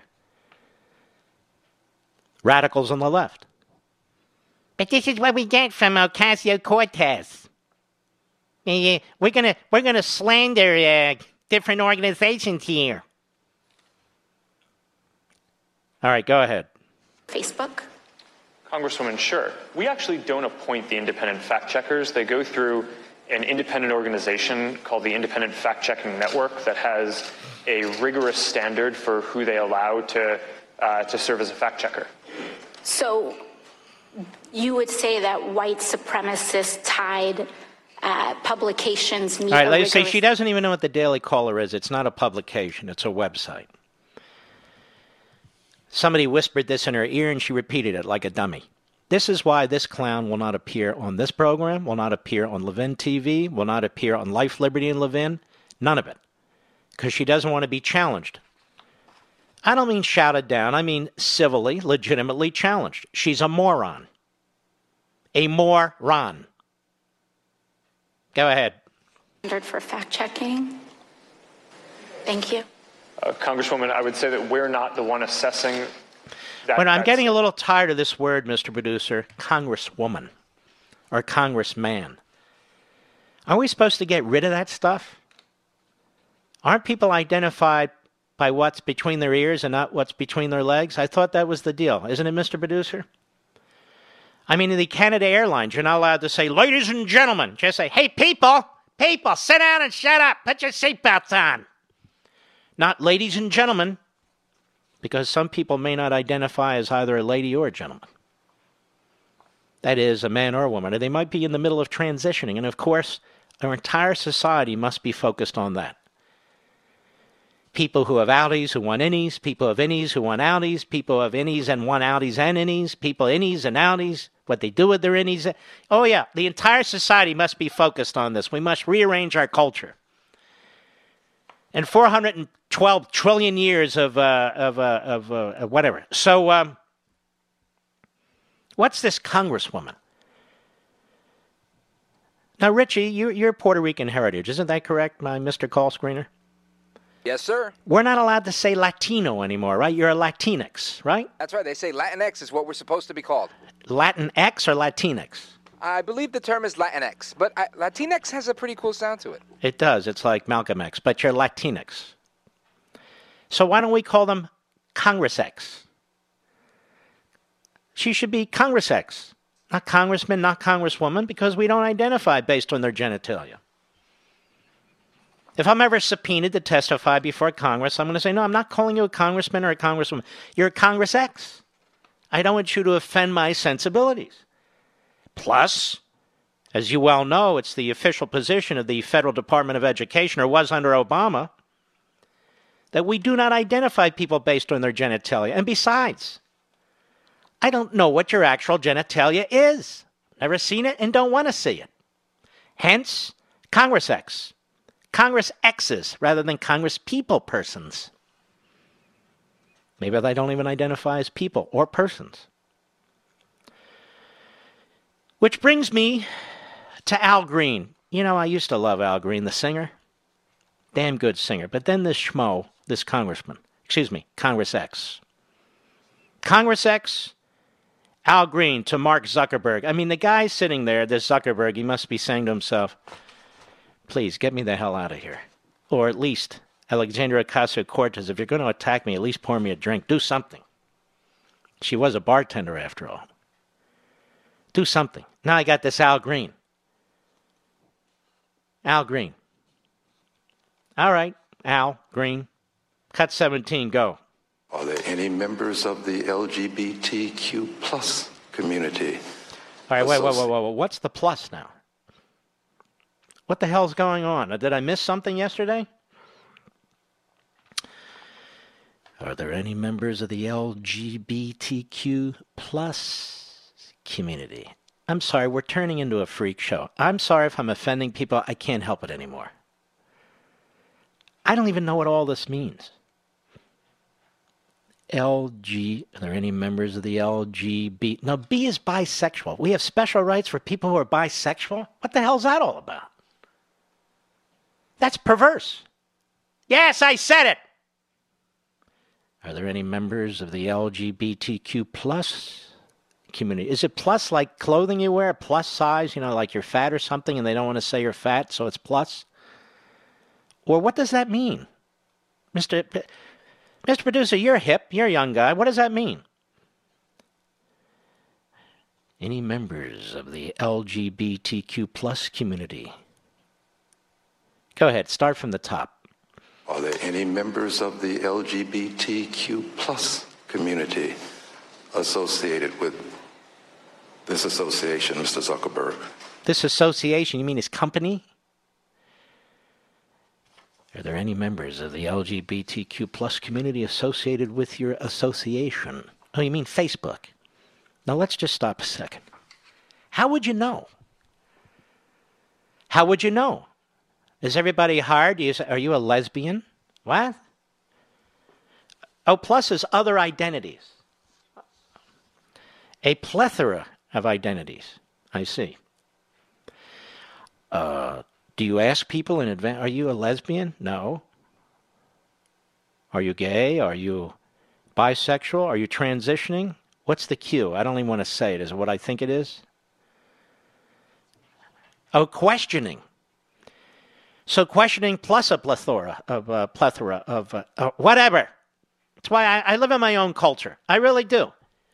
I live in my own culture. I don't want to be part of this culture. I can't take it anymore.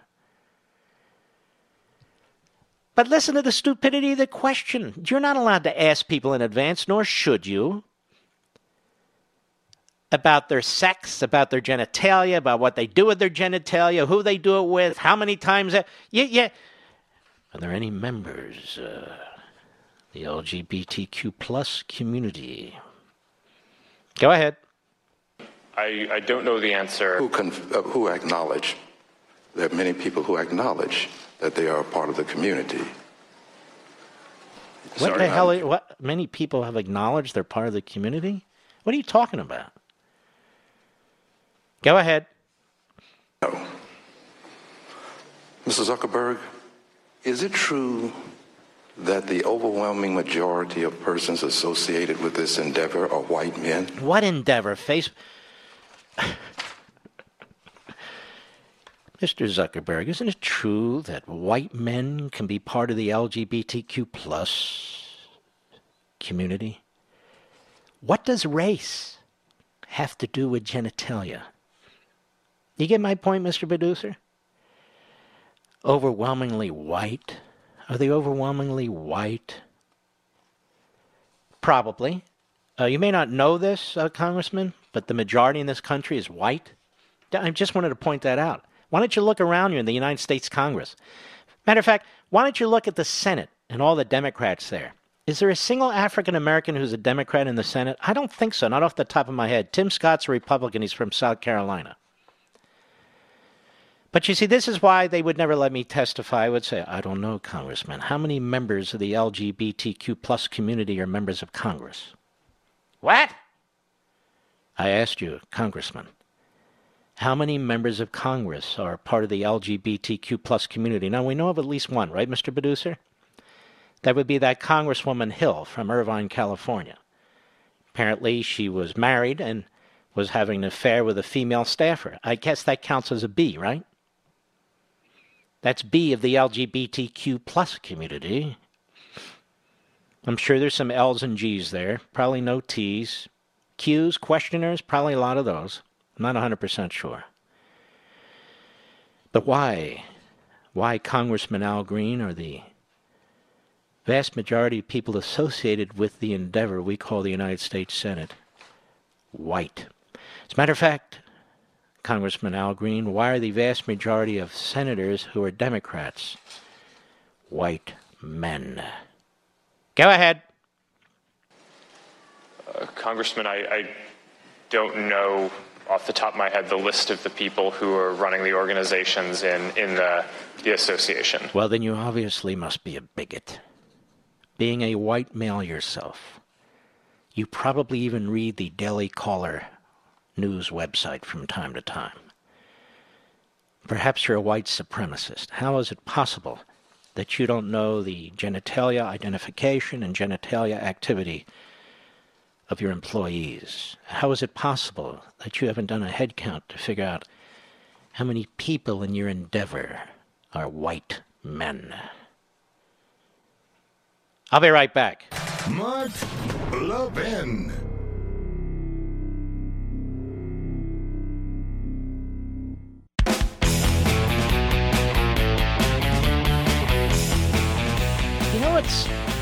It's kind of interesting. LGBTQ plus community. I can't imagine that these various communities within communities agree with each other on everything in terms of sexuality and so forth. I mean, I'm quite serious about this. I can't imagine that the gay community generally has much in common with the transitioning community. Excuse me. And I'm not that familiar with all this. But at the same time, when I hear people say LGBTQ, and I hadn't heard plus before, but LGBTQ, now plus community, they speak as if it's one community. I don't think it is one community. That's number one. Number two, I mostly hear straight people use these letters. I didn't say exclusively, but when I hear guys like Al Green and so forth, LGBTQ plus community. Anyway, for what it's worth, which isn't must, because I don't know much about it. We'll move on. I'll be right back.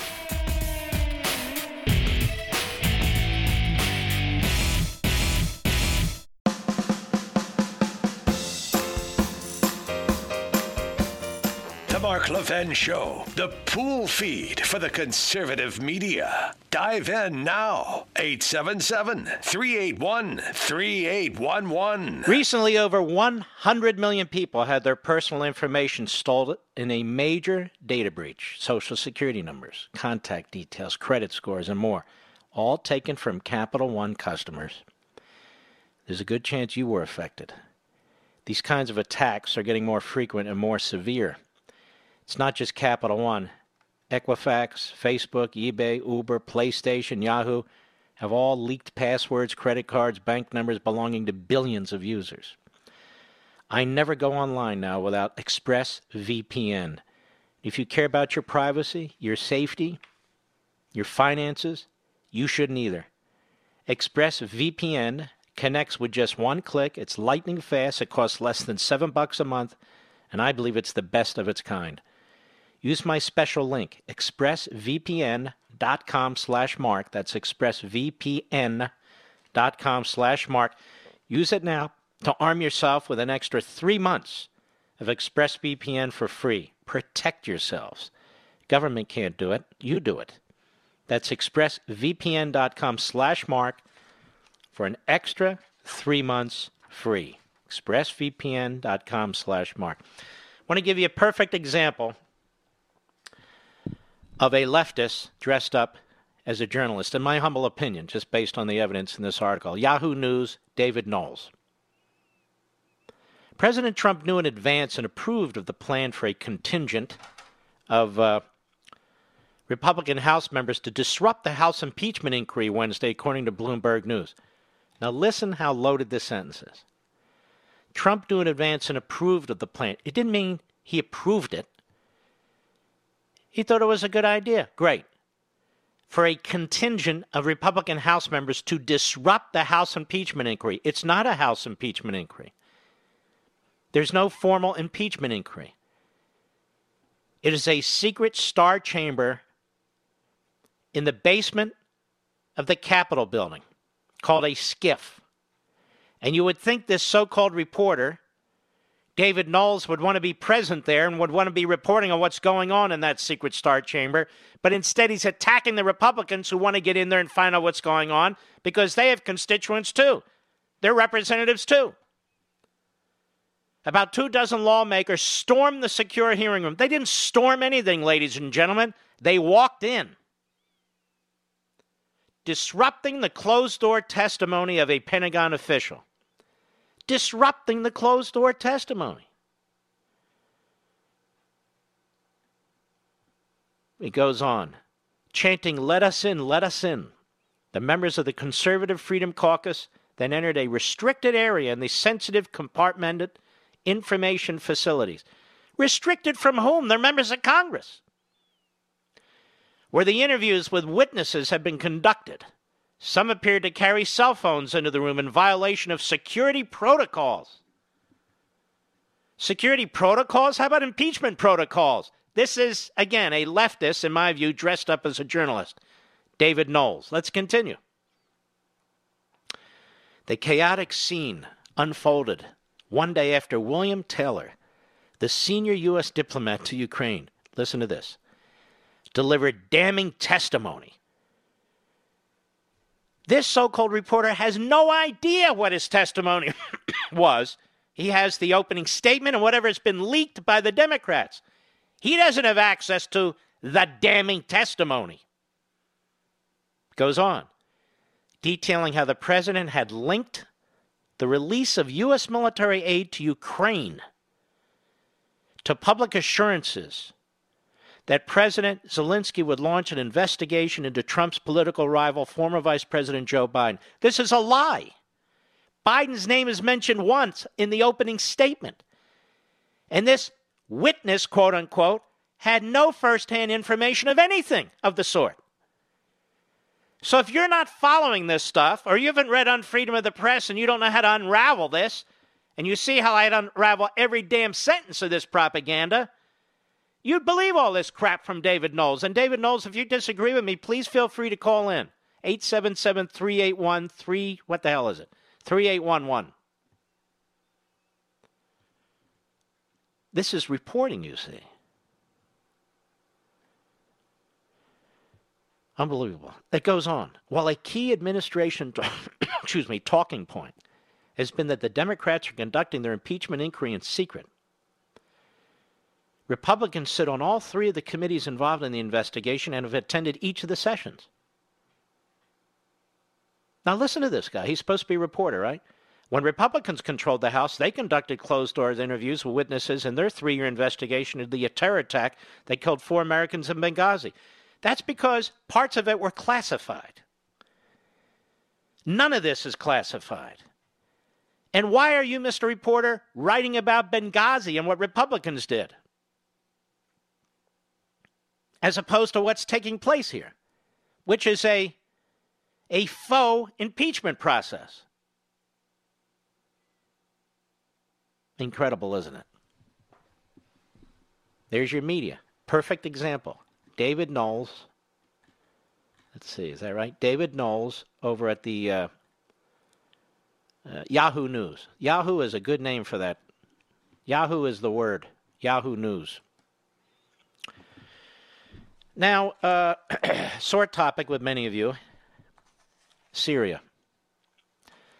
I'm no fan of what was done in Syria. I'm no fan of the fact that Turkey got everything they wanted, a 75-mile so-called buffer zone that they took for themselves. Over 400,000 Kurds having to move. Move where? I don't know. They had towns and homes too. There's no way they could have expected this to happen to them. Now Russia has moved into this area. Russia has a massive foothold now in Syria. And some of you say, well, what do we care? One day you will care. You don't see it now, but one day you will care. Iran, Syria, Russia, Turkey essentially have gotten what they want. Essentially have gotten what they want. That's not good. And now this headline from the Times of Israel. Israel said bracing for direct cruise missile or drone attack by Iran. So it's going to become much, much more difficult for our allies in the Middle East. The Israelis, the Jordanians, the Egyptians, the Bahrainians, Saudis, you name it. Israel is readying for a direct cruise missile or drone strike from Tehran in response to recent attacks on Iranian regional proxies, which have been attributed to the Jewish state, Army Radio reported this evening. Unlike ballistic missiles, which usually fly through a high arc on the way to the target, cruise missiles and drones fly at a low altitude, making them harder to detect. The report cited anonymous Israeli sources who said the IDF was already on high alert for the possibility, and that the Security Cabinet will convene for an unplanned meeting next Tuesday against a backdrop of tensions with the Islamic Republic. This would be the second time this month that the high-level Security Cabinet has convened. So you can see that this has created an enormous disruption. And by the way, on top of that, you have Elizabeth Warren now who is saying either the Israelis agree to a two-state solution with Hamas/Fatah, two terrorist organizations that control the Palestinian areas. In other words, agree to suicide. Two-state solution is a final solution for Israel. Just look at the Gaza Strip. Or she's going to withhold American support. Just what the Iranians need to hear. Buttigieg said essentially the same thing. Bernie Sanders has said essentially the same thing. The Democrat Party now is largely anti-Israel, except for a few Democrats in the Senate and the House who pretend to be pro-Israel. They're also, the Democrat Party is the party of anti-Semitism. We know this with Tlaib and Omar. And, of course, Ayach. We know this for a fact now. I can't explain liberals who are Jewish and how they vote for and with these people, but that's what they do. It's like liberals who vote for, it's like Catholics who vote for Catholics who support infanticide. I don't get that either. But that is what it is, and it's the way it goes, and it's too damn bad. All right. Let's take some calls. We have a full board, don't we? Let's see. Let us go to Danny, Dover, Delaware, the great WCBM, listening out of Baltimore, I guess. Go right ahead. Mark, it's a great honor to talk with you this evening. Thank you for taking my call. Thank you, sir. Mark, I hear you and Rush Limbaugh getting upset about what the Democrats are doing with this impeachment inquiry, and that we need to... I can't speak for my friend Rush. I don't get to hear these shows much anymore because I do Levin TV in the afternoons. But anyway, go ahead. I listen to both of you at every chance that I can. Thank you. I think we need to start pushing back by playing by their own rules. And what I mean is this. Number one, rule number one is we follow the congressman's from Florida's advice, which is when he said impeachment is whatever we say it is, well, we call this inquiry whatever we say it is. Meaning this, it is not an impeachment inquiry. Sir, I'm the one who started... You know, it's interesting. We now hear everybody in the media talking about this, all these congressmen. This is why I go deep on these issues of impeachment and other things. I was the first one, period, to mention that Andrew Johnson, because I studied it, Richard Nixon, and Bill Clinton, all, the House of Representatives in all cases had a full House vote on an impeachment inquiry, and that this was illegitimate. I was the one who dug up the October 7, 1998 document, read it on TV, read it on radio, exactly what these other parties did, whether it was the Democrats on Nixon or the Republicans on Clinton, what these committees did. I read it. I also said this is not an impeachment inquiry legitimate. It is a Democrat Party silent coup. And so these phrases get bandied about now, and then they never come back full circle. And then I get people who tell me what we ought to call these things. But anyway, go ahead, Danny.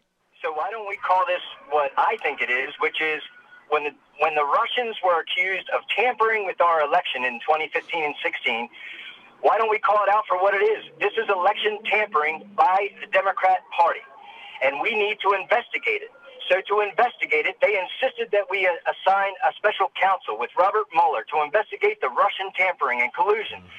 So why can't we assign a special counsel to investigate election tampering by this Democrat Party and investigate? We don't give him a very specific idea to go after. We just call it corruption and election tampering, and we let him go nuts. And we hire a pit bull. All right, sir, but we kind of have. We've got Durham from Connecticut. He's investigating now. We have the Attorney General of the United States. He's investigating now. And given their backgrounds, I don't think we need a special counsel. And they are, as we know, they have traveled overseas. They're being attacked. They're being brutalized by the Democrats and the media. So effectively, that's being done. They're looking into 2016. If you're saying that what the Democrats are doing in the House needs to be investigated as election tampering, there is absolutely no basis to have a criminal investigation of that. Instead, what needs to be done and where the focus really needs to be is on the United States Senate, because that's the only body now that can police what's happening in the House. But I thank you for your call. Now, here's the bad news about that quickly, because we're running out of time. Josh Krashar, has written, he's a reporter of sorts, at a hotline, I guess. It's getting to be a harder choice for more people. Whether that's enough for enough senators to take decisive action, every single move has been in the wrong direction for this guy, Trump. In other words, they have a source with McConnell, or close to McConnell, in the Senate who's saying it's harder and harder to defend Trump because he's saying things and doing things that are turning off some of these Republican senators. And so it might be difficult to take decisive action quickly when this matter comes to the Senate. That's where our focus needs to be. We can have pipe dreams about a special counsel. That's not going to happen. They're not going to investigate the House of Representatives or the Democrats in the House. But this matter will wind up in the United States Senate. He spoke to a GOP source close to McConnell, he says, on the politics of impeachment. This is shaping up to be a very dark moment for the Trump White House. So already they're throwing the Trump White House under the bus. They're throwing the president under the bus. And you're going to see cowards. You're going to see people joining Romney, who is a reprobate and a chameleon of long standing. And this is the problem. So focus your political fire on the United States Senate. That's the problem, or potentially so. I'll be right back. Mark Levin.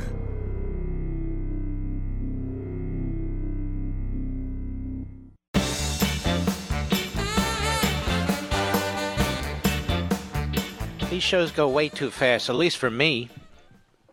Way too fast. By the way, I'll be on Hannity TV on Fox tomorrow night, 9:30 p.m. Eastern, 6:30 p.m. Pacific.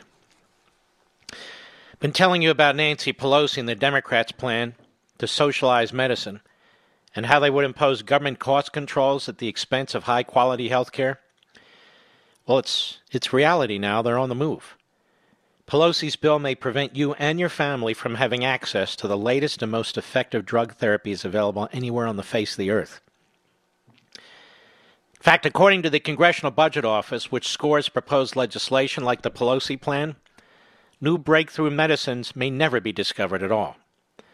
The project that the Pelosi plan would reduce research and development investments towards new treatments and cures. Now, we're not surprised. We've been talking about this for some time. When you impose drug price controls and punish private innovators with massive 95% tax penalties applied retroactively, you eliminate the financial ability to invest in critically needed research and development. And with it, the incentives to discover new treatments for cancer, new cures for other crushing diseases.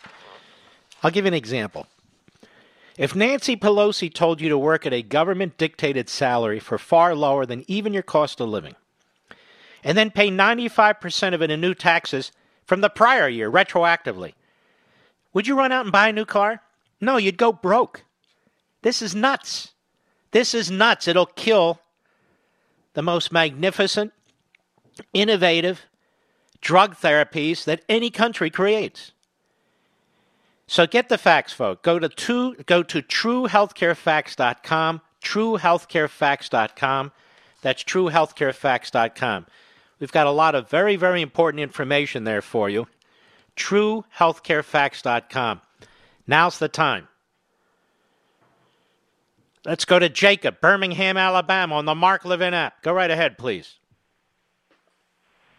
Go ahead, Jacob. Yes, Mark. It's good to hear you, sir. Thank you.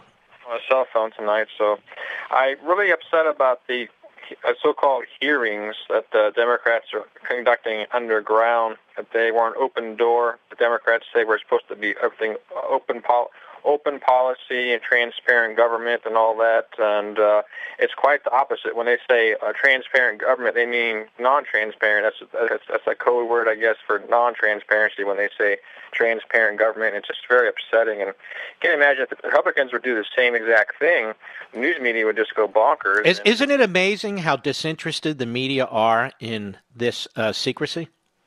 Yes. And isn't it amazing how they basically take dictation when Schiff and the Democrats leak information to them and then put it in headlines?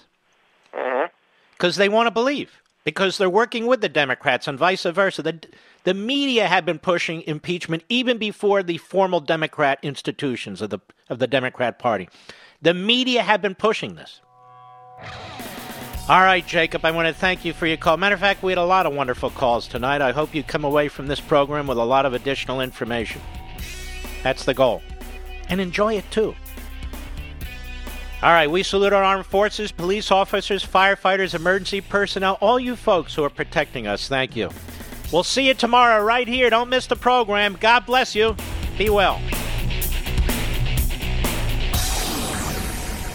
From the Westwood One Podcast Network.